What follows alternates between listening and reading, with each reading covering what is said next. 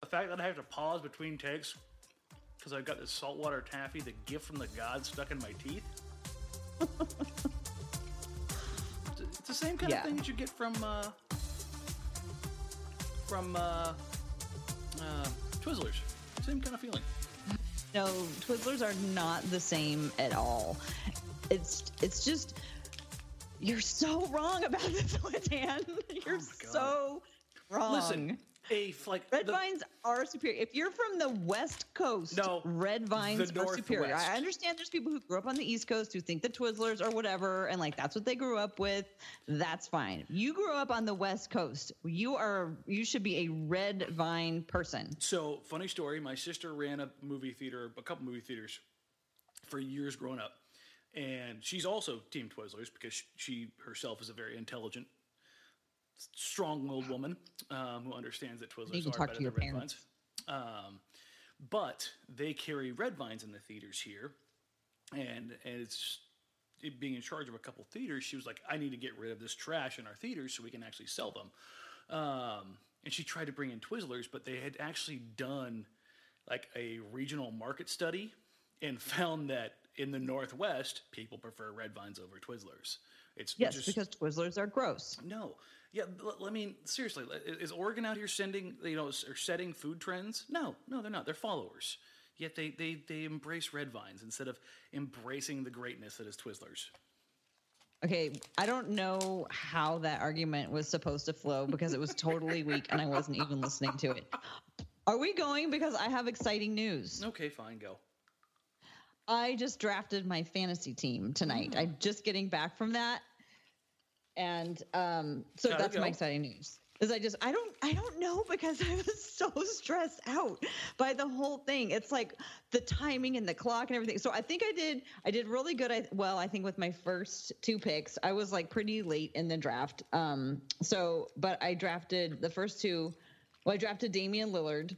And I drafted Joel Embiid, and then after that, it just is all a blur, and I have no idea what happened. Okay. I was feeling pretty good about those two, though, right? Is it scoring or is it categories?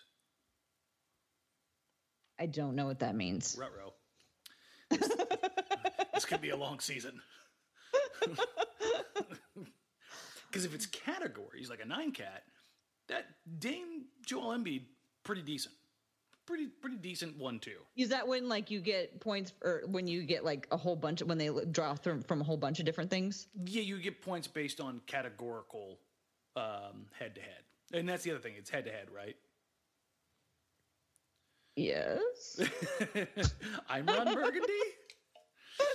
I'm Ron Burgundy. Oh, jeez. All right. So you took all the fun out of it. You were supposed to say, "Good job, Tara." I was Lillard and Joel Embiid. That's the solid foundation of a fantasy team. No matter what league it is, that's pretty solid. But the solidness varies depending on what kind of league it is. So, but it's a good foundation to build upon. Like, I wouldn't be mad if somebody had drafted for me and the first two picks were Damian Lillard and Joel Embiid. Like that's pretty good. We can work with that. Okay, thank you. It's kind of like the Blazers preseason. It was pretty good. We could work with that. Okay, so it's not bad news. Well, I was hoping that you'd be a little more excited for me. I'm excited that you're into Bamba. It. Okay, now you're just teasing my basketball nerd. Why, is that a good thing? I love Mo. I mean, it was a late pick. Yeah, obviously. no. It's an upside pick, like stuff like that. Like you when you're drafting, no matter what kind of fantasy sports it is, like if you have the opportunity to take a risk at the appropriate time, then you do it. And then those are the guys. That's how you end up being successful in fantasy, is hitting those home runs with those guys. But you have to know when to take them, when it's too soon, when's too late. Oh, I guess it's never too late if they're there. But if you go too soon and you give up too much value, I mean, we're ready to talk about fantasy basketball. Let's get to real basketball.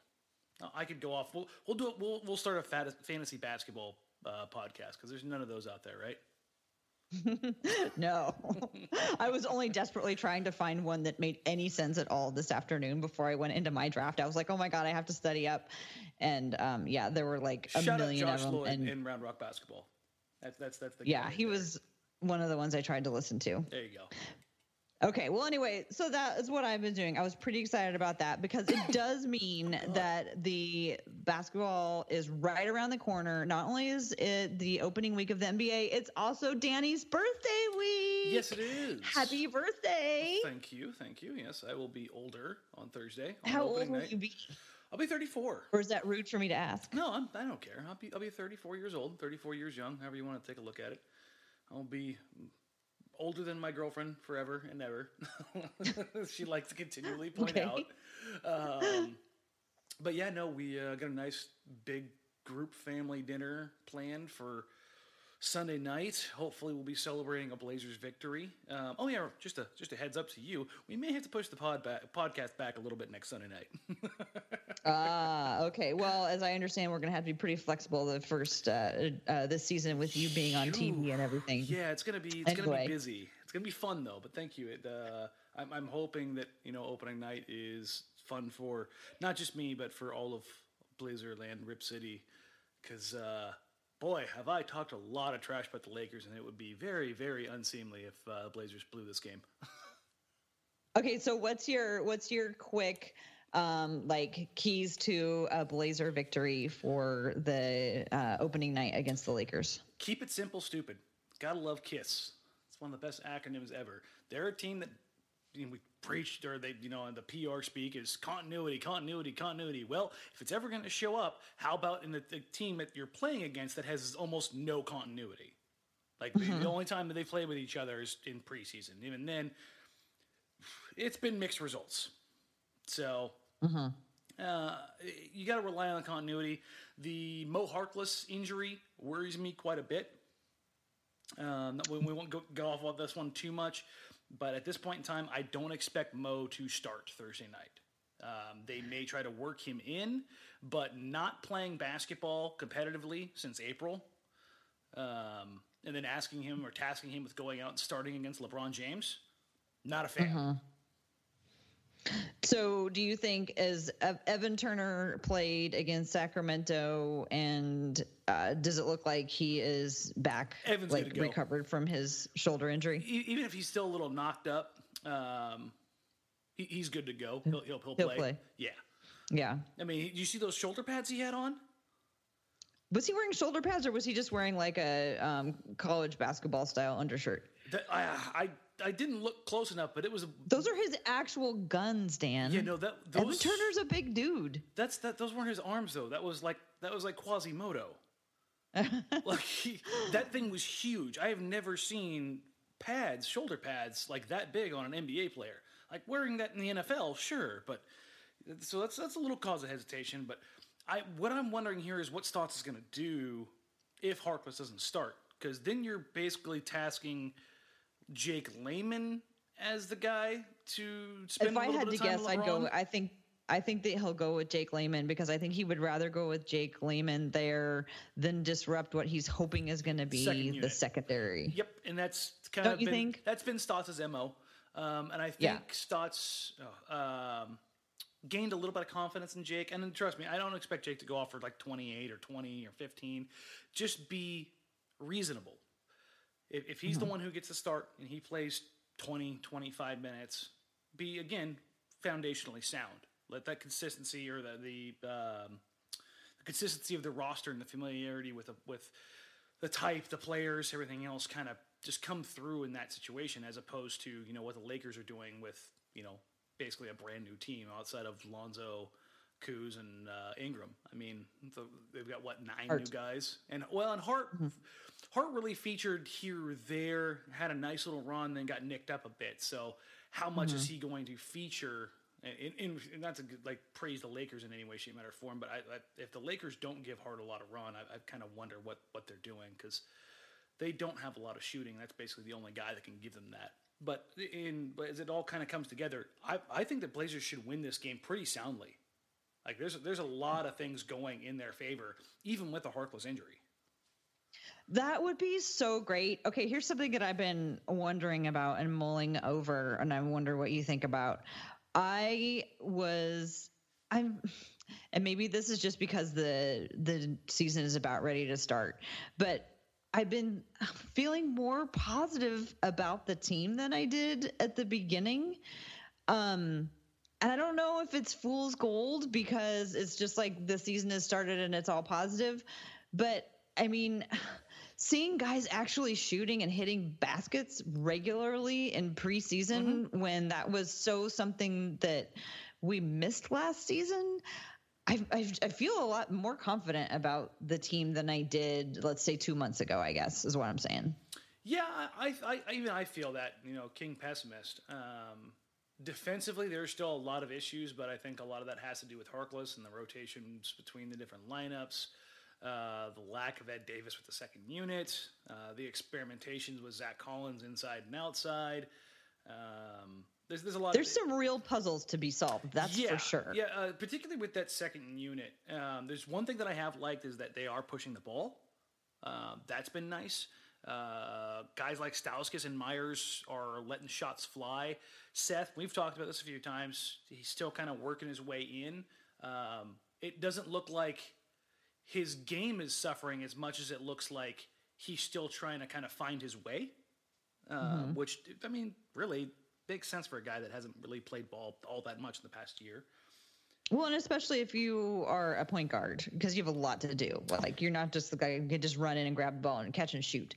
Well, I think for him, and I noticed this against Sacramento, and I know that it's preseason in Sacramento, it's the last preseason game, yada, yada, yada, but that was the first time we really got to see Curry and Turner out on the floor together for a consistent period of time, having a little bit of training camp under their belts, right? So with that... What did you think? It was a little chaotic when they first got out there. Seth was dominating the ball, then Evan was dominating the ball, and then they kind of found their way as the game progressed. I think Seth is a guy that does work phenomenal as a catch-and-shoot guy, but I think people are probably looking at him too much as like catch-and-shoot, catch-and-shoot, catch-and-shoot. Like when he played with Dallas in the 16-17 season, more than a third of his points came out of the pick and roll as the ball handler. Like he works with the ball in his hand too. And he went to the basket and, he was doing way more than just catching and shooting, although he was doing that well as well. Yeah. So the idea that he's just going to be this guy who's going to stand on the perimeter and shoot is kind of ridiculous. So I think that you're going to see some ups and downs, but like they're going to push the ball. They're going to try and make some things happen, and which I think is fantastic. I mean, one of the guys who's really benefited from this, and you wouldn't think otherwise, is Myers Leonard. Myers has benefited from the increased tempo probably more than anybody. He's catching the ball on the secondary break and knocking down threes, or he's running the floor and getting dunks. He's getting some dunks. I will lift my no dunk dunking aversion for Myers if he wants to dunk. I suppose that's okay. I mean, but he's feasting on it. Yeah, he really is, and he's got the one-handed dunks, the two-handed dunks. He just seems to be there at the right time for those. They still can't, for the life of them, connect on just a pure crashing alley-oop. They had one the other day that I called the alley meh.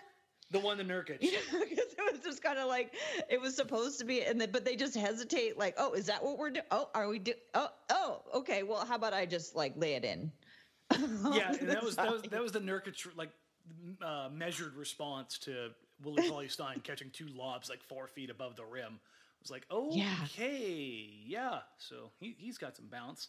But those are the big notes that I've seen for as far as like preseason wise, like pushing the pace, second unit working things out, what shakes out from Harkless's injury, and hope, pray, whatever it is that you do, everybody out there, that this isn't something that lasts the entire season with Harkless, because that's in the back of my head, like the whole like there's somebody stepping on the chronic injury button, in the back of my head, like, oh God, not again.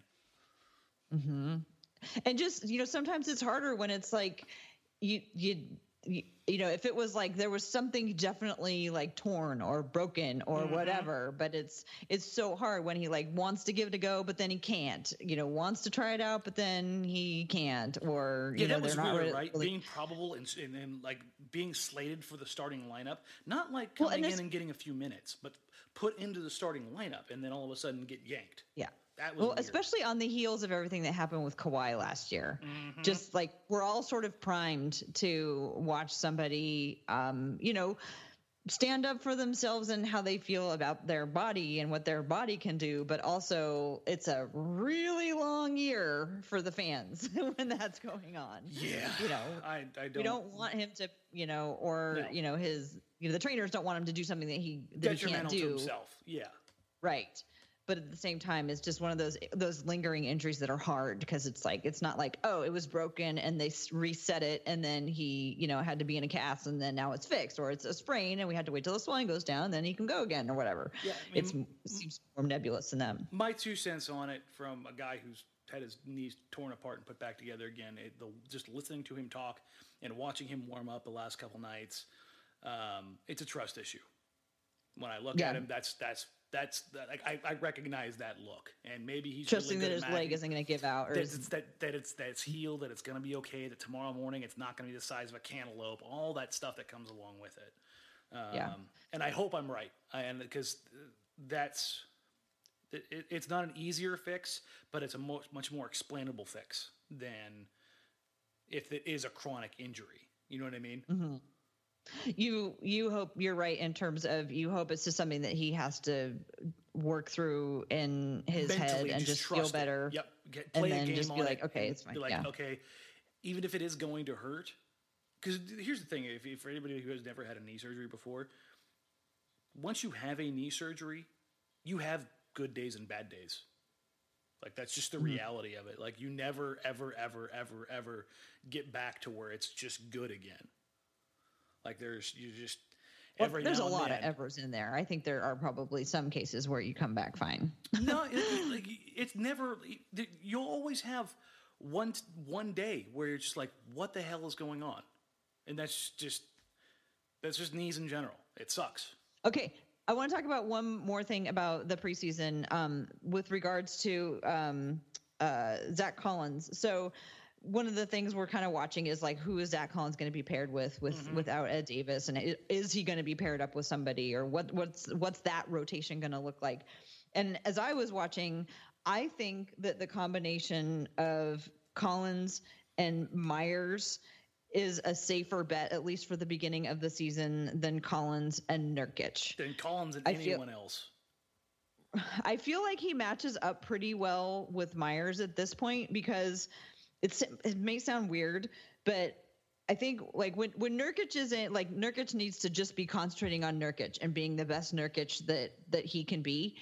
And Myers is already somebody who thinks a lot, as we know, but he's also been sitting there watching a lot of games. We know he likes to talk to people about what's going on in the games. And I just see him, at least at the beginning of the season, as a better, like, and this sounds weird to say, but like steadying influence alongside Collins right now. And like maybe that'll shift. Like what I kind of imagine if I was the coach, and I don't know anything about coaching, so that would be a terrible idea to make me the coach. But I see, Nurkic and Aminu, of course, starting, and then Zach coming and playing in a little while with Nurkic, and then Nurkic going out and Myers coming in, and the two of them playing for a longer period of time together. And then maybe that shifts as the season goes by. What are your thoughts on that rotation? Right now, I think Myers has done enough to earn those legitimate backup center minutes. Not the full Ed Davis 18 a night shift, but the probably 10 to 12 minutes a night with a couple of those minutes going to Collins if the Blazers want to go really small. I think that's kind of where I sit right now with that front court pairing of Collins and whoever, and that whoever is Myers. Myers has looked okay defensively. He's had a couple snafus that were really bad. One that got Stotts pretty fired up the other night. But otherwise, I think he's been great. Not great, sufficient. Let's go that way, because I don't want the anti-Myers people to think that I think he's the second coming of Jesus. It's okay, folks. I just think he's done enough to justify 12 minutes a night. Calm down. But Collins has had some ups and downs, particularly offensively, and that's where I think somebody like Myers on the floor can kind of help justify those issues.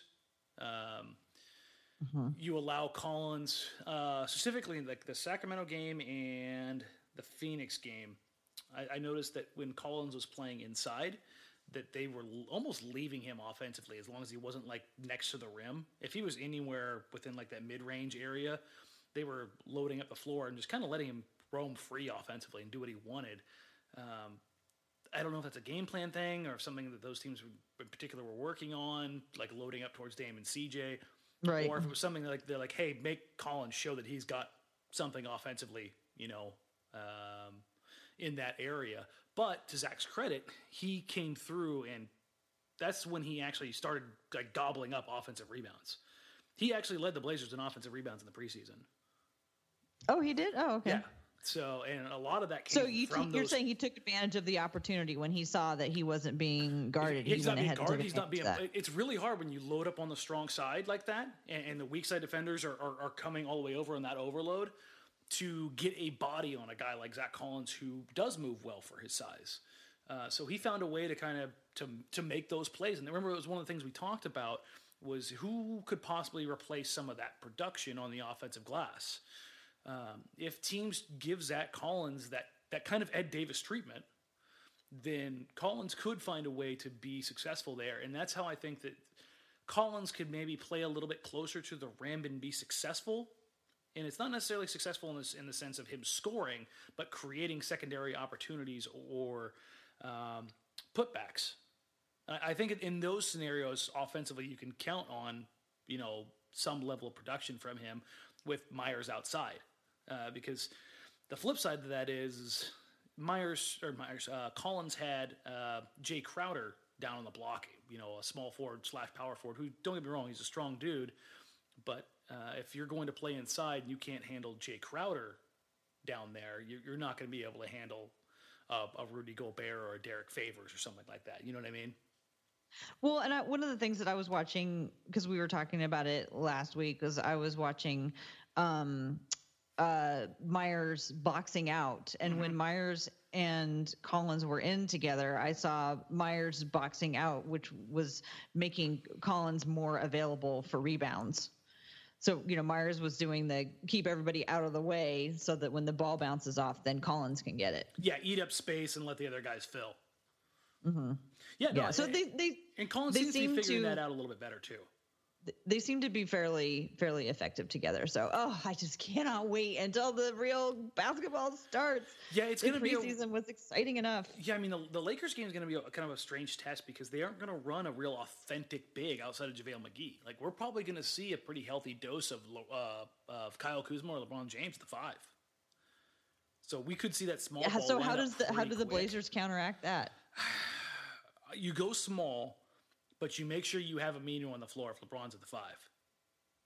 Right. And you put Aminu on LeBron. If LeBron is in, Aminu is in. Is that how they're going to have to play it? I think that's how they're going to have to play it. Especially with Harkless out? Yeah. I think that's how they're going to have to play it. When LeBron sits, Aminu sits. That's how I do it, at least. Because I just don't trust anybody else in this roster to be able to make that play. Sure. You know what the worst part of the fantasy draft tonight was? Mm-hmm. I can't believe I did this. I completely forgot to draft Aminu. I was like, somebody took Aminu, and I was like, you traded him already. My God. You traded him already. I can't. In your heart and your mind, you've already traded him. I can't believe I felt so bad. I beat myself up for the next 3 rounds. And then the guy that I was sitting next to me thought I was so weird. I mean, he was also drafting, and he stole Kevin Love for me because he saw I had him up waiting to draft him, and he stole Kevin Love, and I was so mad at him. You're showing your hand. What are you doing? Come on now. I thought this was a collaborative activity. No, it's cutthroat. It's cutthroat. Kidding me? I need to find the collaborative fantasy. You're out here like Vlade Divac writing your draft board out for everybody else to see. I pulled the Sacramento Kings, totally. Oh, jeez. Well, did you draft 5 centers? Just about. Oh God, maybe you are like the Vlade of fantasy basketball. I got Joel Embiid, Julius Randle, Steven Adams, and Mo Bamba. God, that's a fun center lineup. Thank you. I thought so. Those are all centers that I really like. Wow. Each one's uniquely different. Hanging out with these paid off, Dan. I like every one of those guys. Well, you can be a fan of team Go Find Jake, which is the name of my team. Go Find Jake. Which is what I heard Terry Stotts yell during the Sacramento game, somebody got the ball and I heard Terry Stotts clear as day yell, "Go, go, find Jake!" And I was like, "That's the name of my fantasy team." Okay, because I was gonna say because that's a really really weird name for a Power Ranger. Because that's what I had in my head. It was like Go Power Rangers, and I was like, yeah. Okay, so this is gonna be totally, but not entirely off topic. But I have to get your opinion on this. Okay. So, because I know you were there when Jake went off. The Jake the Snake and the rattlesnake sound effect. You think they're leaning into that one perhaps a little too hard? Or are you in favor of it?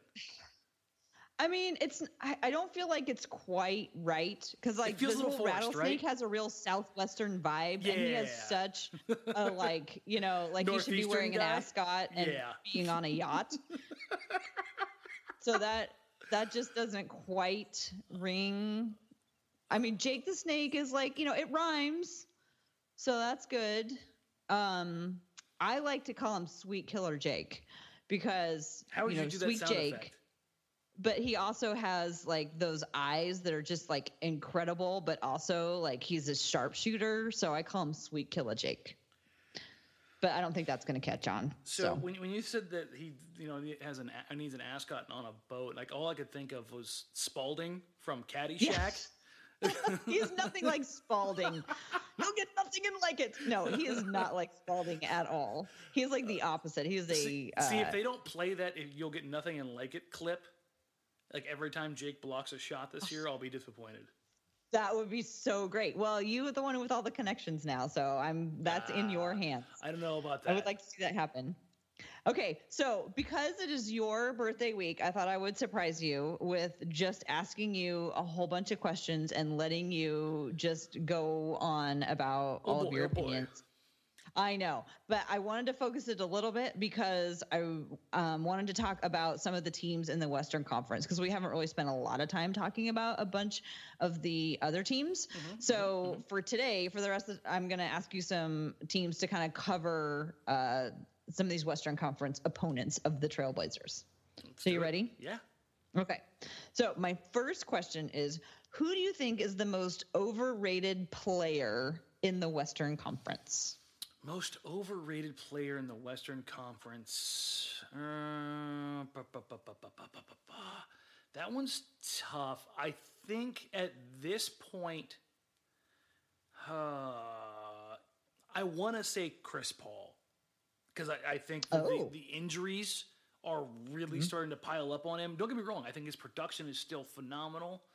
The easy one is Carmelo. But I think people are just crapping on him so much that well, my fantasy league did not rate him highly. Guess who drafted him? Nobody? Me, and he's a bench player. There you go. I mean, if he... Like bench. Like deep bench? Yeah. I mean... Like you have 3 more players to draft. They're bench players. That could be a value pick. And I know for some people want to talk about overrated. They talk of like a Jokic or something like that. But I think it's Chris Paul because of his age and the injuries. When you can't get on the court for a quarter of the season anymore, I think that becomes problematic. And I think. But do you think people rate him that highly anymore? Yeah, and when him, Harden, and Capella were healthy last year, the Rockets were damn near unstoppable. Mm-hmm. So like his production is there, and this isn't like so much about overrating him because of his production; it's overrating because of how many games he missed. Like he. I just don't trust it. Like the other way that I would go here is Karl Anthony Towns, and I think we all know why. The raw talent is there, but the kind of the cat's out of the bag. About how so lame. How casual. That was not a good joke. I've got a brand up to maintain here, Tara. Bad jokes only. You're so punny. Yeah, exactly. But the lack of work ethic that we can actually kind of like talk about that with the amount of talent he has. I think people are we able to talk about that just because Jimmy Bucket said so? Yeah, because it was one of those things that if you this sound corny as hell, but if you're around the league a lot and you're talking to people in the league, it wasn't like the best kept secret in the world. Mm-hmm. Like that Jimmy and Kat had this beef and that it stemmed from mostly Cat being, I don't want to say lazy, but not as judicious in working out as some people would like or expect him to be. Well, he's not like Jimmy, and so yeah, I don't know. I don't want to jump down the Jimmy rabbit hole because we don't have time for that one right now. Because that's okay. So those are some of your most overrated players in the West. How about underrated player? Paul George is up on that because I think Oklahoma City was just a disarray last year with all the injuries. And Anthony not really fitting in very well. Yeah, and that carried the narrative, but Paul George still had a fantastic season. Then I want to go with one of the young guys, and I'm kind of torn here between Donovan Mitchell, who I think should be getting even more pub because the number, and I know that my love for him is just, substantial. Well, you and like everybody else. It's not like... Yeah, but I mean, you were early in on it, but everybody else is in on it now, too. Yeah, but I think people are still looking at him like he was really good for a rookie, when in reality, he was really good for a star. Yeah. Like that's I think he's just really good, and he's going to be really good. And I think people should really get hyped up on that. But I think the one, especially for people in the Northwest Division, Gary Harris in Denver. Like I know a lot of people who are very, very well respected in basketball who, if you offered them the chance between Gary Harris or CJ McCollum for a season, they would take Gary Harris in a split second and not even hesitate. And so what is it about Gary Harris? Because Gary Harris also happens to be a member of Team Go Find Jake. Ooh, you did good then. I like this. So Gary Harris is a two-way guy. I mean, legitimately, for real, kind of two-way player. Can create off the bounce. He reminds me very, very much of Wes Matthews. A more offensively gifted Wes Matthews.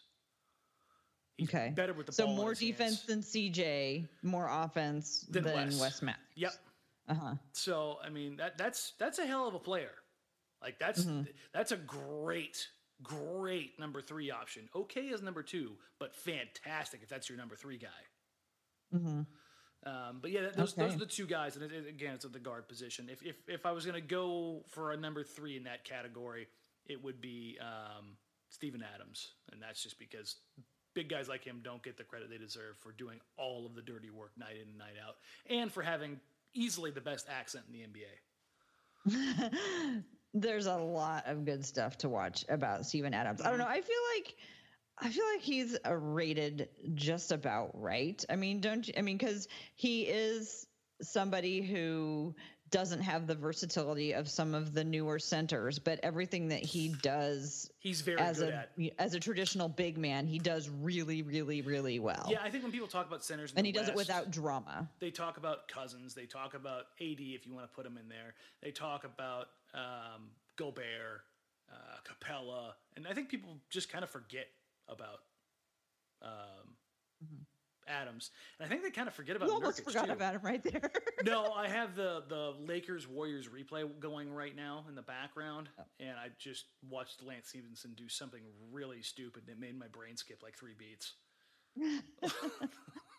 Well, I have a question about him and his friends on the Laker bench coming up.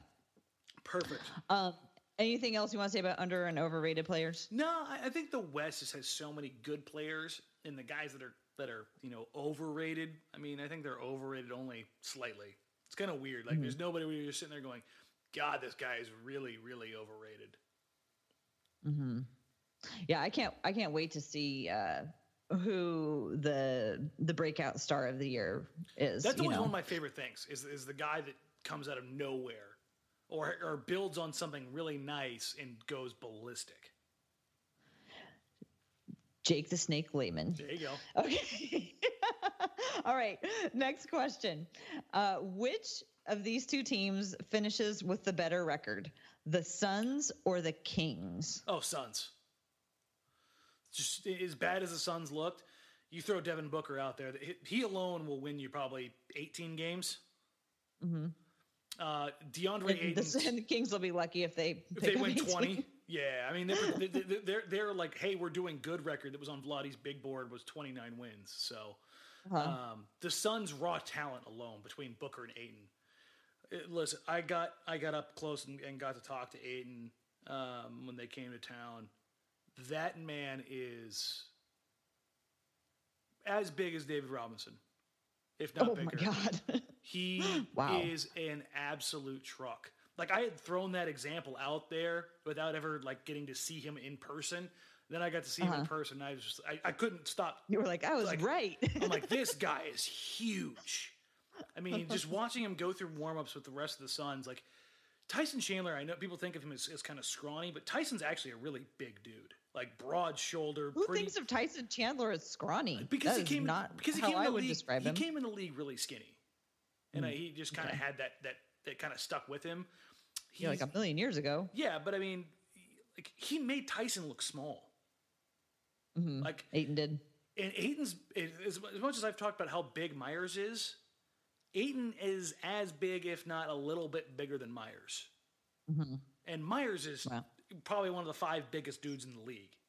Like Ayton, his physical profile matches up with like a Joel Embiid, who to me is the most physically imposing guy in the league right now. Mm-hmm. And also a member of Team Go-Go. Exactly. So you see your team. Okay. Your team's probably going to do pretty good. But yeah, the between the Suns and the Kings don't have a small forward on their roster. Like Buddy Hield's basically like their de facto small forward. But to be fair, the Suns don't have a point guard yet. So right. But Devin Booker, DeAndre Ayton alone, those 2 guys should get them some wins. And don't be surprised when they upset a team. Because those 2 kids, like DeAndre Ayton's my early pick for Rookie of the Year, and not because I think he's going to be better than Doncic, because I think Doncic is going to be phenomenal in the long run, but Ayton's counting stats, like for him to average 20 and 10 is not out of the realm of possibilities. Like I realistically think he'll probably average like 18 and 11 and make it look relatively easy. So if the Suns don't have a point guard and the Kings don't have a small forward, I don't know. It seems more detrimental to me to be without a point guard. But I guess with just you've got Booker though. Booker can just basically be their de facto. Do it enough. Yeah. Okay. Well, I have another pair of teams. Okay. I want to know which finishes with Memphis the better. And Dallas? No, this is Golden State or Houston. I'm going to go with the Warriors this year. I think they want a little something to prove. I think Houston's going to fall back a little bit. The lack of depth and the lack of help at the forward positions. I mean, they were throwing out a lineup where PJ Tucker was center. Good luck with that. They run that lineup out against Portland. I'm gonna sit there and laugh while Yusuf Nurkic just goes to work inside, and any other center in the league. Like that whole 5 guys that are between 6 foot and 6'8", 6'9", that works in college. That nonsense isn't going to work in the NBA for long stretches of time. I just no. It worked for portions of games, but not as the whole game plan. Yeah, you're like if that's like your lineup of death, your death lineup, whatever the hell you want to call it. No, because Carmelo's not going to be a part of some death lineup. Get out of here with that nonsense. You want to talk about a death lineup? That 5-star lineup that the Warriors are going to run out when Boogie gets healthy. Steph, Clay, Draymond, KD, Boogie.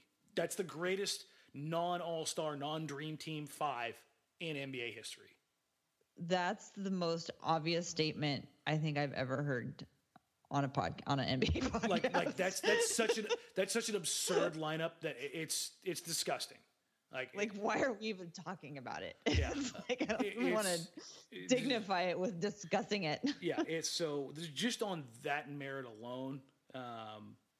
One, I hate the Rockets. I know that's not like an immeasurable. Like I'll never trust that team.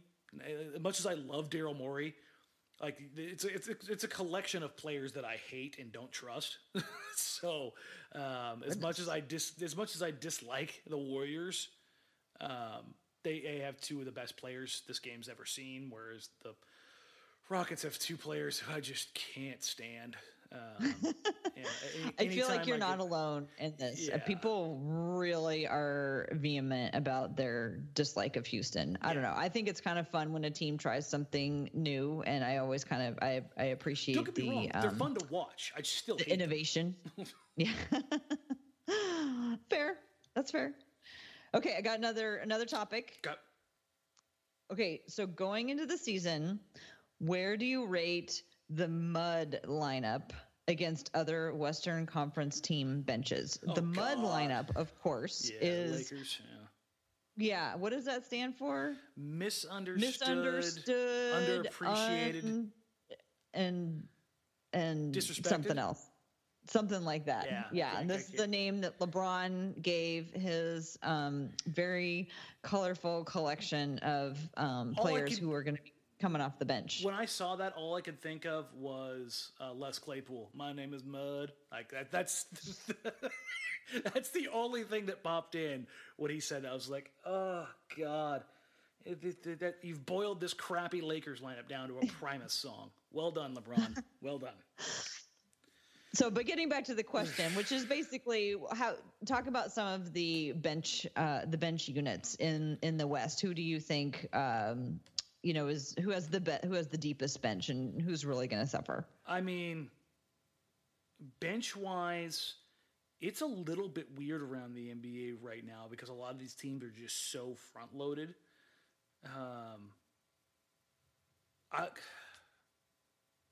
I'd probably say the Jazz probably are the like deepest team up and down, just because of the way they can move things around. Mm-hmm.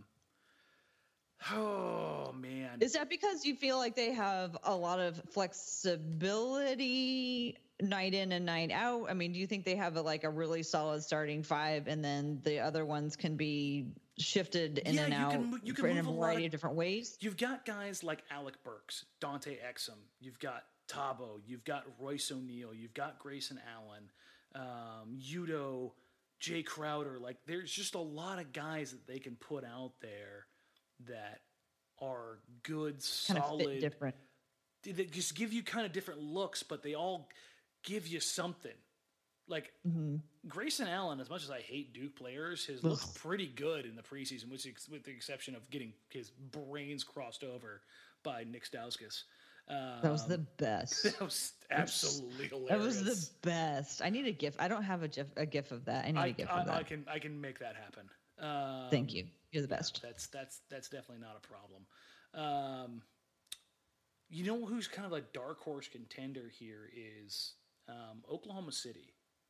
As much as I hate Felton, once he got his ass back in shape, he's turned into a significantly solid backup point guard. Nerlens Noel, they have Schroeder. Yeah, you've got Nerlens Noel on his kind of like make or break tour. Diallo has looked good for them so far. You got Abrinas, you've got Jeremy Grant, Schroeder. It remains to be seen what Terrence Ferguson's gonna be. So I don't know if it's the best, but it's intriguing. I think there's a lot of really intriguing backup units in the league. The one that's probably most prone to blow up from the inside, this may surprise some people for me, is Denver. And that's purely because of Isaiah Thomas. Really? Yeah. One person? Yeah, because, I mean, if you listen to some things that come out of the camp, like, you better not give me the ball in late game moments because I'm going to take that shot. Like, when he said that, I was like, oh, yeah. That seems like a weird thing to say. Yeah, no, this is going to go well. So, and it seems like they have a lot of talent, but they're not the strongest. I mean, maybe they are, but they haven't been portrayed in the media as the most tough, maybe mentally tough, Denver? or like at least united. Yeah, well, I mean, united teams. It depends on what they're going to do with Will. Like, does Will start or does Will come off the bench? Will Barton? Yeah. Like, I think that's a determining factor. Like, if he comes off the bench with Isaiah Thomas and they start like Torrey Craig or Trey Lyles, then you start, I think, getting some mix and match pieces. I think can be a lot of fun. You got Malik Beasley, you've got Hernan Gomez. I mean, that's a potential bench team that's pretty good. I'm trying to click through and go through all the other ones here. The Lakers, though, kind of going back to that lineup, I just laugh. Like, I don't trust Michael Beasley. I don't trust Lance Stevenson. Rondo's actually turned into, like, the mature, wise old sage. Like, he's not as crazy as people think he is, but he's still crazy. Like, Rondo is a basketball savant, and anytime you're, like, at that level of basketball IQ, you're going to be a little nuts. Like they all are. There's going to be a little edge to you. Yeah, but like JaVale's good for some Shaqtin' a Fool episodes. JaVale but he's a solid player. He's a solid player. Yeah. Of all the Everybody crazy people on that team, makes fun of him all the time. I am on everybody stop making fun of JaVale bandwagon. Listen, of all the crazy people on that team, he's the one I probably trust the most. He's pretty smart. Yeah. No, I mean, he just does some like random things that just are terribly awful on the court. Like And who amongst us haven't? Yeah, no. But Lance, Lance for a myriad of reasons on the court, plus the ones off the court. And he seems to be getting up to a lot of shenanigans. Yeah, I mean, don't Google without going back a few years and seeing the rottenness there. So we don't even need to touch on that. But I think the interesting thing is going to be what Luke Walton decides to do at the starting point guard position. Is it Lonzo or is it Rondo? Mm-hmm. And then who's going to lead the bench? I mean, I mean, I don't know. It seems to me like I was going to say Lonzo makes the sense so that Rondo can, manage the bench. But then I realized it's not like Portland where there's a lot of young players who, would flourish under the hand of a strong guide. Yeah, no, it's a completely different. It's a bunch of basket cases. Set of people. Yeah. So, and that's what I mean. Like, it's just, I look at that lineup and I'm just like, yeah, so you're not ranking the Mud lineup very high. No. And honestly, you like the Jazz. Yeah, I look at that roster, and I know I've been high on the Jazz here for a while now, but I look at that roster, and top to bottom, there aren't many. It's probably Golden State, Boston, maybe Philly that I would pick over that Utah roster in the league, just for like what it is now and what it could be. So yeah, I like what Utah has on the back end for sure. Okay, how are we doing for time? We got time for a few more. Yeah, we got time for a few more. We're actually doing pretty good right now. Oh, okay, good. Okay, so this is going to be a role-playing activity. Oh, okay. For this one, I am the owner of a franchise, and you are a hired consultant who's been brought in to tell me what I need to do to bring my franchise, to help my franchise improve. Okay? Okay. So let's start with, first of all, I'm the owner of the Memphis Grizzlies, and I'm calling you as a consultant. What do I need to do to make my franchise relevant? Right now, you're doing everything the right way. You are drafting a young big. You are keeping a fantastic image around him, a culture of growth and learning, while also building towards something in the future. You can't do anything right now because you've got that god-awful Chandler Parsons contract. Ride that thing out. Wait and see if you can get a few years out of Marc Gasol to teach your young big man, Jaren Jackson. Then see if you can trade him off, along with Mike Conley, if they want to, off to a contender where you can get something of value back for them and to help hasten your rebuild process. Otherwise, ride this year, see what happens. A healthy Mike Conley, a healthy Marc Gasol, and a healthy Chandler Parsons plus Jaren Jackson is probably enough to get you an 8 seed if San Antonio falls out. There's a lot of ifs there. Do we continue on with our grit and grind identity? Do we try to get that back, or do we turn ourselves into something else? I think you stick with that because there's always a place for those guys in the league, and you can always find one of those guys cheaper than it is to build around supreme superstar talent players. Jaren Jackson is a franchise-changing big if he is actualized on both ends of the floor. He has the potential to be a grit and grind defender who is fantastic on the defensive end and a way above average, near star level on the offensive end if he can put it all together. So continue on the path you're on. Have Jackson learn from one of the best two-way bigs of this last generation, and Marc Gasol, under the leadership management of Gasol and Mike Conley, and continue to build in the image of the grit and grind. Okay, well, sounds like I'm doing pretty good as the owner of the Memphis Grizzlies. Honestly, Jaren Jackson was the best possible situation that could have fell in their lap, in my opinion. Awesome. Well, I wish them well, except for when they play against the Trailblazers. Okay, next one. I am Steve Ballmer, and I have hired you as a consultant to come in and tell me what I need to do to improve the Clippers. Well, strangely enough, the Clippers are also doing it by loading up as many contracts as they can to expire next year and having as much salary cap space as possible. Moving on and taking on the contract for a guy like Marcin Gortat, whose deal expires. Basically, everyone's deals expires this year. I think they're going to have room for 2 max spots. So, who are the people that I go for with those? I mean, everyone's available. It's that 2019 class is going to have. Yeah, there's like 263 or something. What are my top 5? I gotta pull it up. That I go for, that I have a reasonable shot as the Clippers to convince that they want to be a part of it. So if you're going to go for the cream of the crop, that would be Kyrie, that'd be Clay, that'd be KD. So none of them are going. Well, Kyrie and Clay aren't going anywhere. I'm not entirely sure about that yet. They've said they're not going anywhere. Yeah, and this is why I always say you never make those declarations, because they come back to bite you. After that, it falls off pretty hard. And then you also have Kawhi.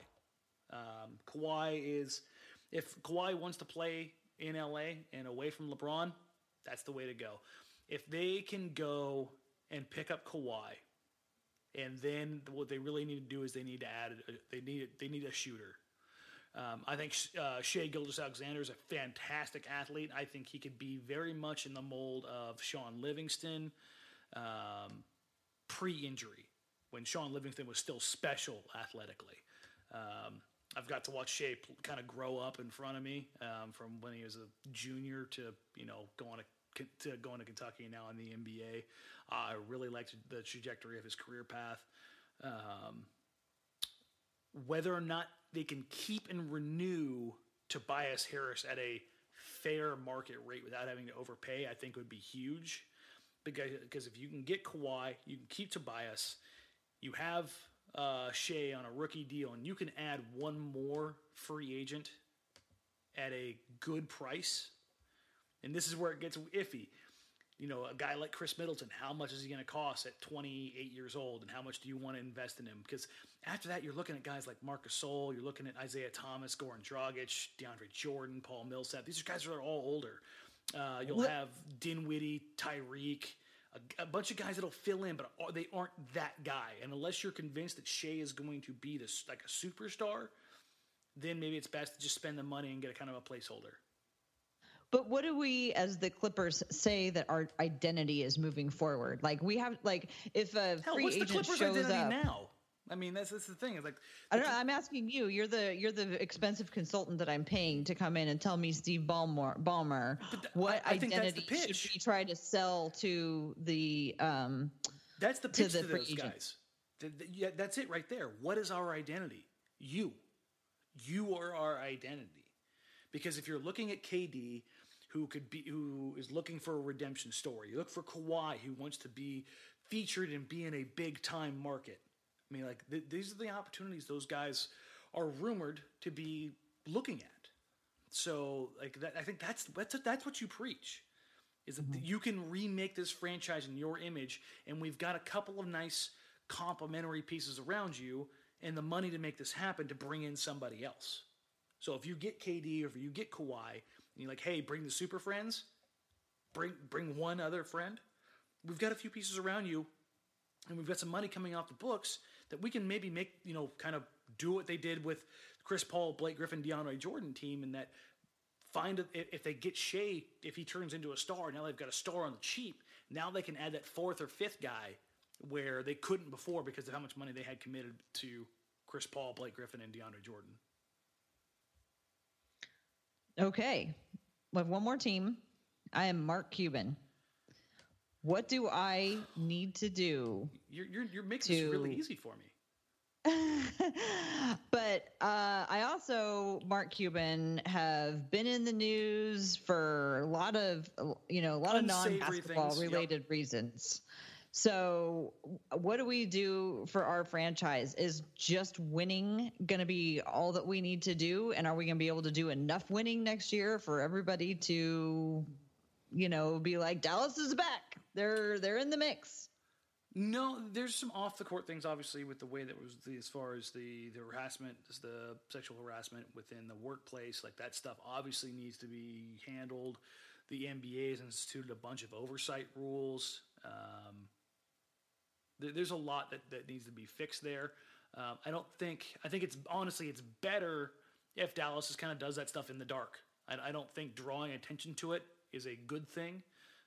As far as like what efforts that they're doing, I think he's just one of those things where like you deal with it, but you deal with it in a way that's I don't want to say private, but you just handle business.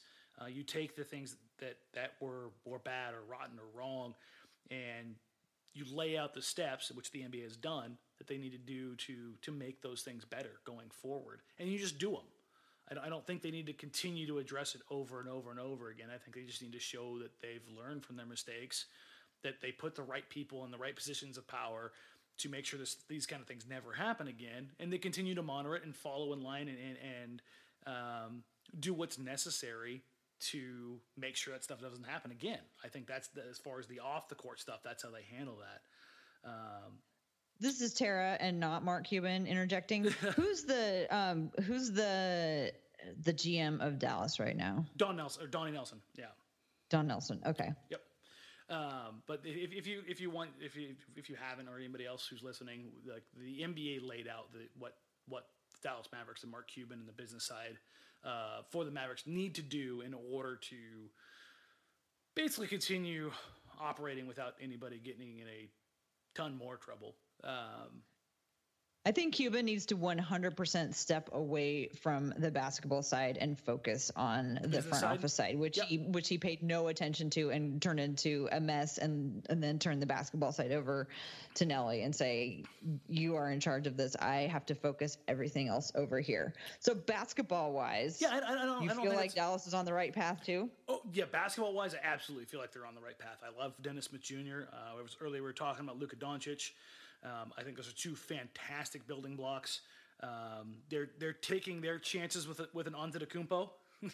they have Costas Antetokounmpo.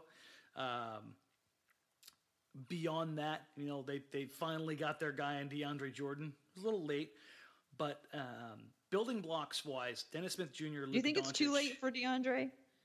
Yeah, it is now. He's what, 30 years old? I mean.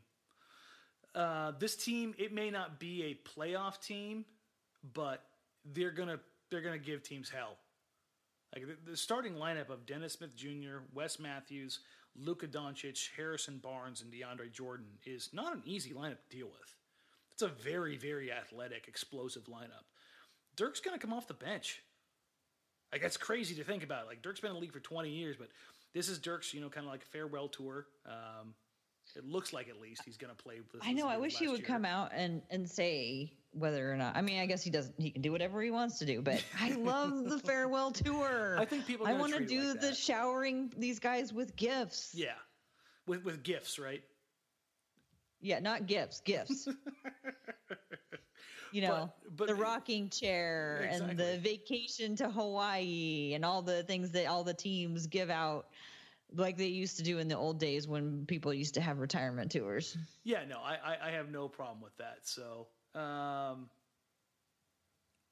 I look at what it's weird because the teams you brought up here, these are all teams like I wanted to have like a hot take, but like I think these teams are actually doing the right things and on the right path to like bringing their teams back to relevance.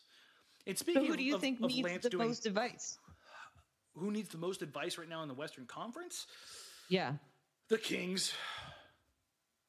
I mean, the Kings are easily, yeah, the Kings are easily in the worst possible place. And I forgot that this happened. We were talking about Lance earlier. Lance got himself tossed out of a preseason game for throwing a punch. Like that's just. That's and that was the altercation which Steph Curry left the bench. Yes. Which he's not going to have to miss. Yeah. The same thing that happened because it wasn't actually an altercation, even though a punch was thrown. That was just. It wasn't an altercation. That was perfect. A punch was thrown and a player was ejected, but there wasn't an altercation. That's just actually I think Portland couldn't have asked for a better situation because Portland we all know this. Portland thrives on being slighted and they thrive on overcoming these little slights. You always got to have something to overcome. Yeah. And nobody takes these things more to heart and gets more worked up about it than Portland. So if Steph Curry gets to play the first game of the season in virtually the same situation that CJ was prevented, it's a season opener against the Thunder. There's no way the NBA is going to let that happen. Yeah, that's just the reality of that. I mean, last year I don't disagree, but I mean, last year it was Blazers Suns. Nobody outside the Phoenix and Portland markets were watching that game. So no, but it's the principle. No, I don't disagree. Yeah, I know. There's this principle versus reality, and the reality is they aren't going to do anything to the Golden Child. But the great thing is even if Portland didn't need CJ, it's still something that they can get really worked up about. Which is perfect. I mean, it plays right into the Bill Simmons soccer mom mentality. What was that about the soccer mom mentality? It plays right into it. Yes. Soccer moms are a beautiful and powerful force of nature, which we should I hate to dignify it, but I have to mention this one. Bill Simmons' ultimate troll of Portland continues. It's been going on for 10 years. But on the latest podcast, he threw out, again, trading Dame to the Lakers because he likes to watch the world burn. But he was so transparent with the trade idea. He was like, why not KCP and Lonzo Ball for Damian Lillard? That was Bill Simmons just heaving a flaming ball of dog poo at the Blazers fans' front door. That's basically what walking through the venue at Summer League was like. If you had a Portland jersey on it, everybody from the Lakers was walking up to you going, "Hey, what do you want to trade for Damian?" Yeah, it's oh my God, folks. First of all, it's not happening. Second of all, if it did, it's going to cost you literally the entire young core. But that's just Bill knowing his audience very well and knowing precisely how to work Portland fans up. Well, I am not his audience, so he did not even get me worked up at all because I do not listen to him. Okay, I've been talking plenty, so you're gonna do it, Tara. You're gonna do it. Who wins Thursday night? What am I gonna do? The Blazers. You did it. I made a decision. I know I was prevaricating a lot on this before we hopped on, but I've been feeling increasingly all these, I don't know if I'm just buying into it or whatever, but having seen what I saw in the preseason and then thinking about what the Lakers actually look like right now, they don't look like the LeBron, the teams that LeBron is dragging into the finals. It takes a while for a team to get that good. Yeah. And, we're going to ride that whole narrative that LeBron teams start off slow. And I'm just going to say there's just going to be so much adrenaline in the building that they're just going to annihilate them. Okay. I like it. That's the same boat that I'm sitting in. So I'm not going to knock you for that one. One other question here. It feels weird though because you never pick. I know. I'm such a warrior. I know. Hey, so just pick it. And that's go with my brave face take on this whole thing. I'd love to see you in Vegas at the tables. That's what I want to see. I want to see you gambling in Vegas. See, how does that go? I don't know. I can't pick. Speaking of picking, so this is a discussion Joe Simons and I had. He doesn't seem to think it's possible, and I ended up writing about it this weekend. Do you think Jusuf Nurkic can get or will get 1 3 attempt per game up on average this year? Well, I think he could. Will he? But I think it depends on his early season success. I think as soon as it stops falling, then he stops doing it. So I think if through the first 10 games, if he makes 5 on, 1 or 2 attempts a game, I think he keeps it up. But if it just doesn't fall, I think he walks away, and pretty wisely, because I don't want him thinking about too many different things. I want him thinking about doing the things that he does well, doing them well, and not, now that the season has started, trying to add something. So I think he tries it for a while, and if he sees early success, then it will continue. Okay, fair enough. Joe and I are still trying to work on what the bet is going to encompass, but I think he's going to get right around 1 a game up. You think he's just going to average right around 1? Yeah, 1 to 1.5. I think that's a pretty likely scenario. Attempts, right? Yeah, attempts. Okay. And realistically, I don't expect him to make more than 35%, but I'd rather have him taking that shot than the, why are you blankety blank from mid-range when you could literally just take 2 steps back. 1 step. I mean, even 1 step back, because the majority of his mid-range shots last year came between 20 and 24 feet. Mm-hmm. And that's enough to make me want to put my face through plate glass. Like, dude, stop doing that. Take the step back. Or instead of rolling 2 or 3 steps, roll 2 steps. Just slight little tweaks. Like, this isn't, I'm not asking him to become Myers Leonard or Marc Gasol. Like, that's not what this is. This is not a new part to his game. This is a wrinkle. That's all it is. Yeah. I'm okay with it as long as it doesn't distract or pull away from something else that is more successful. Just like I don't want him to dunk just for the sake of dunking. I want him to put the ball in the basket the way that he most efficiently puts the ball in the basket, which happens to be a layup. And he's been doing a lot. I think that he's been doing a lot less of those little flippy jobs up where he's just kind of throws it up. I feel like he's taking more deliberate. He's making wiser choices with how he's taking his shots. So yeah, I'm okay with threes because it was fun to watch people race out to the line to try to guard him when he's taking a 3. I mean, that's really hard when you're a 6'2" guard and you're trying to rush out to the 3-point line to jump in and stop a big who's shooting it from 7 feet tall. That's kind of fun to watch, but it's all fun to watch. I'm just thankful that basketball's here. I know. Okay, I got one last Western Conference. I want to know your list in order of teams that are going to make the playoffs. Okay, so I'll reiterate again that I have a bet going with Chad doing where I have the Blazers getting the under on 41.5 wins. I'm really regretting that right now because San Antonio is going to suck something awful without basically their entire backcourt this season. Mm-hmm. The Spurs are going to stumble into a number 1 overall pick again somehow, some way, and Pop is going to be rejuvenated by landing like Zion. And I'm just going to hate. The Spurs are going to get into number 1 pick. Yeah, I thought you meant in number 1 place. I was where are you? What? No. They're going to do their once every 25 years they tank for 1 year and get a generational superstar. Get the number 1 pick. Yeah. But that's one team that's going to fall out, I believe. What happens with Jimmy in Minnesota is going to make things difficult. So I'm going Golden State 1, going Houston 2, Utah 3. This is where I get a little weird. I'm going OKC 4. And I know that maybe catch some people off guard, but I think they're going to be a lot better this year. People really, really, really underestimate Andre Roberson and the impact for that team. Then I'm going Lakers 5, Pelicans 6. With the injuries to the Spurs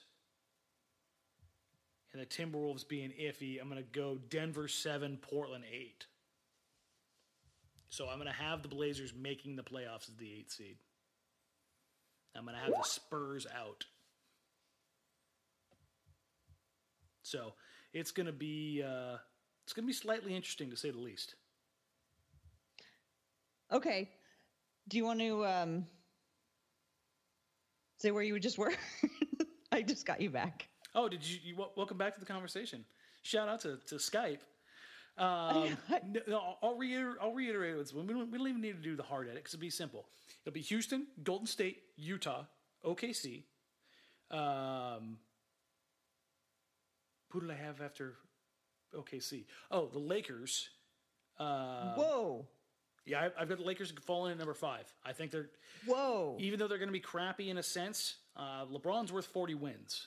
So I've got them 5. And then I've got the Pelicans, then the Nuggets and the Blazers at 6, 7, 8. Okay. Because I have the Spurs and the Timberwolves both falling out. Okay. So I actually thought of this one in advance, and we're really similar except for a couple major differences. Okay. So I have Golden State, Houston, Utah, OKC. Okay. Then I have Portland. That's where I'm talking about. That was where all the optimism came in. That's a lot of optimism. But here's the thing. With the way the injuries are shaking out in San Antonio, that's crazy. Minnesota's a basket case. I just rolled my eyes so hard because of injury, which I will do all year. I get it. Losing your starting point guard for the season. Yeah, I get it. Is a big deal.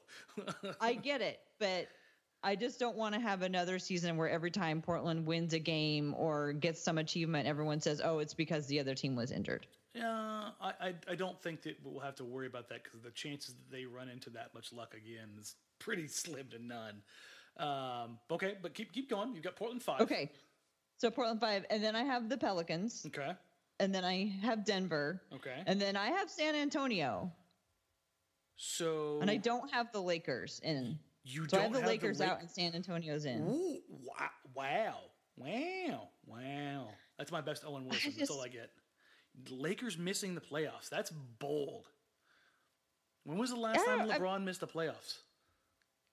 I don't know, 10 years ago. But yeah, it's. I mean, I don't think LeBron is going to quit basketball if he doesn't make the playoffs. He's he knew what he was getting into. He won't quit basketball if he doesn't. He knew LeBron is taking the long game on this one. I mean, I could see maybe the Lakers making it instead of San Antonio, but I think the Lakers will. I don't have the Lakers as high as you do. I'm more. That's probably the most surprising to me. The second most surprising thing is that you actually had OKC at 4 too. Yeah, I didn't think you would buy into that. No, I think that with Paul George staying, I think that those guys are happy there. I think that the people who are playing there are happy there. And I think that not having the confusion of trying to make Carmelo Anthony work will help them out a lot. And I don't think that they're gonna be a great team, but I think they have a lot going for them with Russell Westbrook and Paul George right now. And I think they have continuity. And I just think that they have happy people who are content with where they are, and that's going to go a long way. Why do you have them up there? OKC? Yeah. If you're surprised I have them up there, why are you? I know, why are you surprised I have them up there? I know your feeling towards Westbrook. What's my feeling towards Westbrook? We've talked about it before. How he's just volatile and. Well, yeah. Every time he plays the Blazers, he falls completely apart. He's a complete basket But case. I think who he is who he is, and everybody who plays with him is fine with who he is. He and Steven Adams are a great combination. Yeah, they are. It couldn't work any better for Russell Westbrook. I mean, Steven Adams allows him to get those triple doubles by just boxing out entire lineups. I mean, it's kind of hilarious. But I think Russ Westbrook, kind of like James Harden, is one of those people that has this really distinct personality on the court. And he has to have the ball all the time, and he has to get all the statistics and everything. But the people who are playing around him are fine with it. At least they seem like they are. Yeah, no, it's going to be interesting, I think, to say the least. The lack of Melo, the focus on it being the PG and Russ show, Andre Roberson back healthy, a decent bench. I think honestly that the biggest inhibitor to them is, this may sound mean, but is their coach. I really don't rate Billy Donovan. I really have the last two coaches that have been in OKC, Scott Brooks and Billy Donovan, are probably two of my least liked coaches in the NBA. They're so interchangeable. Yeah, I can't tell them apart. Yeah, really. Like, what is their style? What is their offense? Like, what is their mindset, mentality? Like, you even like bad coaches around the league, you at least know what they are. Like Jason Kidd ran a rudimentary old system, but you knew what it was. Like, you knew what the mentality of the team was, and it was tired, broken, and all that stuff. Like, when you look at OKC and you look at Billy Donovan, look at Scott Brooks, you just go, what the hell is this? So I think that's the real inhibitor. That, and will Russ's knee be okay? Because we know he may miss time to start the season here. Is PG going to be made healthy? Is Roberson going to remain healthy? I mean, that's always something, but I think that lurks a little bit stronger in my mind as far as when that team's considered. But having San Antonio in with all of the backcourt injuries, that one's surprising to me.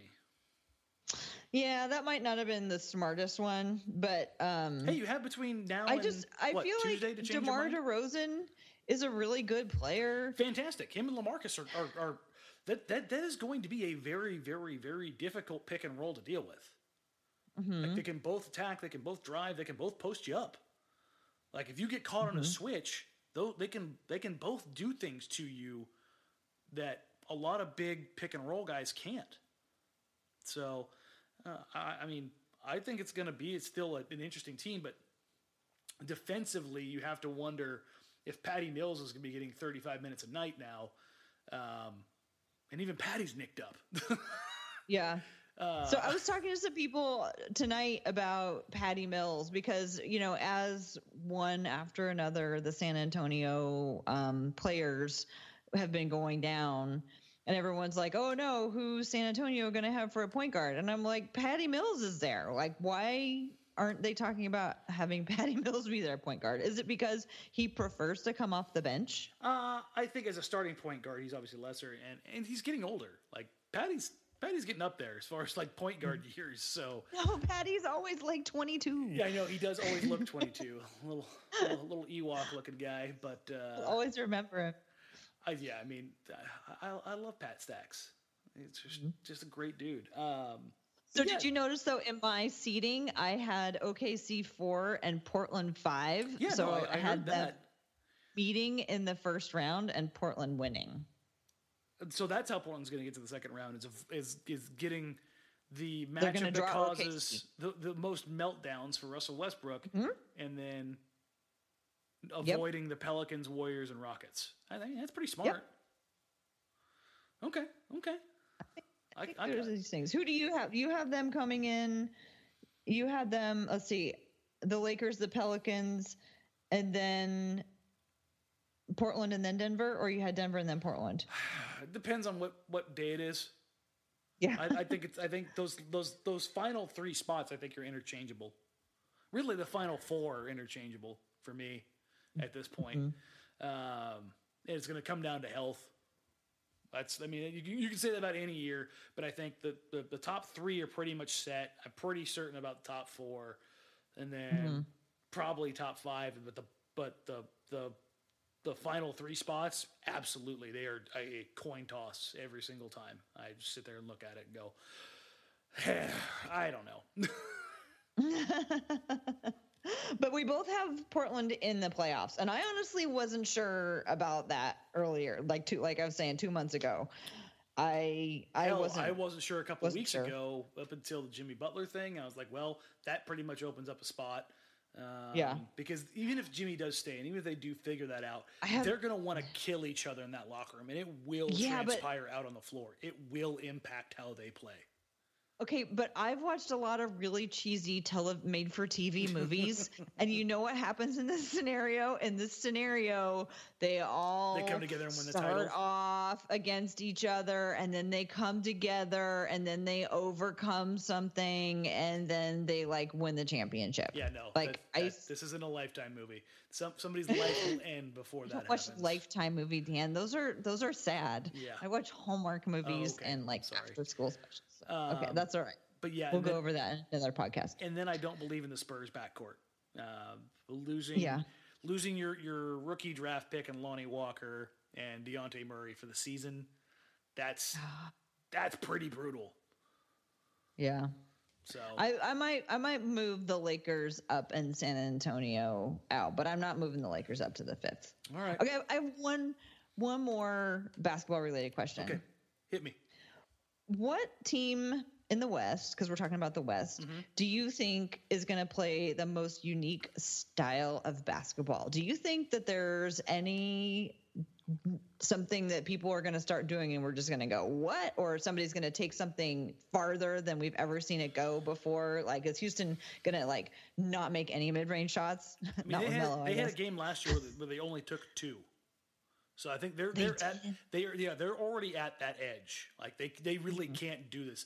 If you wanted to look for something further, it was something that I talked about earlier with the Rockets, them going with like the 5-guard lineup, like where PJ Tucker is like a guard forward at the center position. But as far as like the unique, I think and not to fanboy up, I just really like what they do there. What the Jazz have done, they still play traditional, but with good analytics balance with Derek Favors and Rudy Gobert and such. But the way they work for each other to get shots, to generate shots, to off cuts, off back screens, the motion that they run with, I think that it's a little bit reminiscent of an older style, but it's kind of pizzazzed it's kind of unique up these days. Yeah, but it's also pizzazzed up to kind of match the 3 or dunk layup offense. And I think what Quinn Snyder has done has been phenomenal. Like, other than Brad Stevens, I think Quinn Snyder is probably the most inventive coach in the league right now. And I just really enjoy watching their brand of basketball. And it's not just Donovan Mitchell. Like, I've been watching this team for the last couple of years under Quinn Snyder. And, I mean, you've heard me sing Joe Ingles' praises for, 4 years? Like, he's just a guy that I really like. And a lot of that has come from what Quinn Snyder has really built there. So like if I have a league pass team to go back and watch just for like not even the basketball talent, but like the brand and the style and like the uniqueness and the sets and the things that they do, I ultimately end up falling back on the Utah Jazz. What about Denver and Jokic? That's pretty high up there too, because how would you describe how Sabonis. They run their offense? It's Sabonis. That, like, if you were to think of like, if you were to center's the playmaker. Yeah, if you were to give Jokic supreme athleticism at his size, you have what Arvydas Sabonis was before he had all his injuries. Yeah, 7'1" passing savant who's dominant at every level of basketball as far as offensively. Can shoot with fantastic post footwork, can stroke a mid-range, can work the pick and roll, the pick and pop, can hit a 3, can facilitate from the 3-point line, from the post, from the deep post, from the elbow, off the dribble. I mean, like, offensively, Jokic's talents and gifts are staggering. And I think Denver's still like one piece away from really putting it together. But I think they have the potential to really, really, really figure it out if they can stay healthy, because they've had a little bit of issue with that. And if Jamal Murray takes that next step. We were talking about the guy who's really going to break through this year. If you were to ask me what player that player is going to be this year, I would put my money on Jamal Murray. Mm-hmm. So, yeah, okay. with Jokic, that's kind of where I'm sitting at. Like, he is what I think a modern day Sabonis would be like, minus the athleticism, because Jokic is very slow. Well, by the time Portland got Sabonis, he didn't have any athleticism. He was gone. He had no athleticism. If you think he basically sat in a could have put him on a stool just sitting there. Yeah, which is kind of like exactly Jokic now. That's basically Jokic now. So if you give Arvydas Sabonis' current athleticism, 55 years old, to Jokic with peak Arvydas skill set, that's Jokic, which is still a hell of a basketball player. So, the West is going to be so interesting this year. So we'll see what happens. I feel like Portland can be a contender, an active participant in the race. I mean, I don't want to say I don't mean it like contender as in ultimate contender. No. But I think they're in the game. Word. What is? Participant's a great word. Oh. I feel like you're not giving him very much credit when you say that. Yep. I mean, there you go. Well, Danny, happy birthday this week. I'm so excited for basketball my start. Birthday? Yes, thank you. I am excited for your birthday. I'm excited for you on your birthday. I'm excited for me on your birthday because it means I get to watch basketball again. I'm not going to be there, unfortunately, in person, but I am going to go to the San Antonio game, so that will be fun.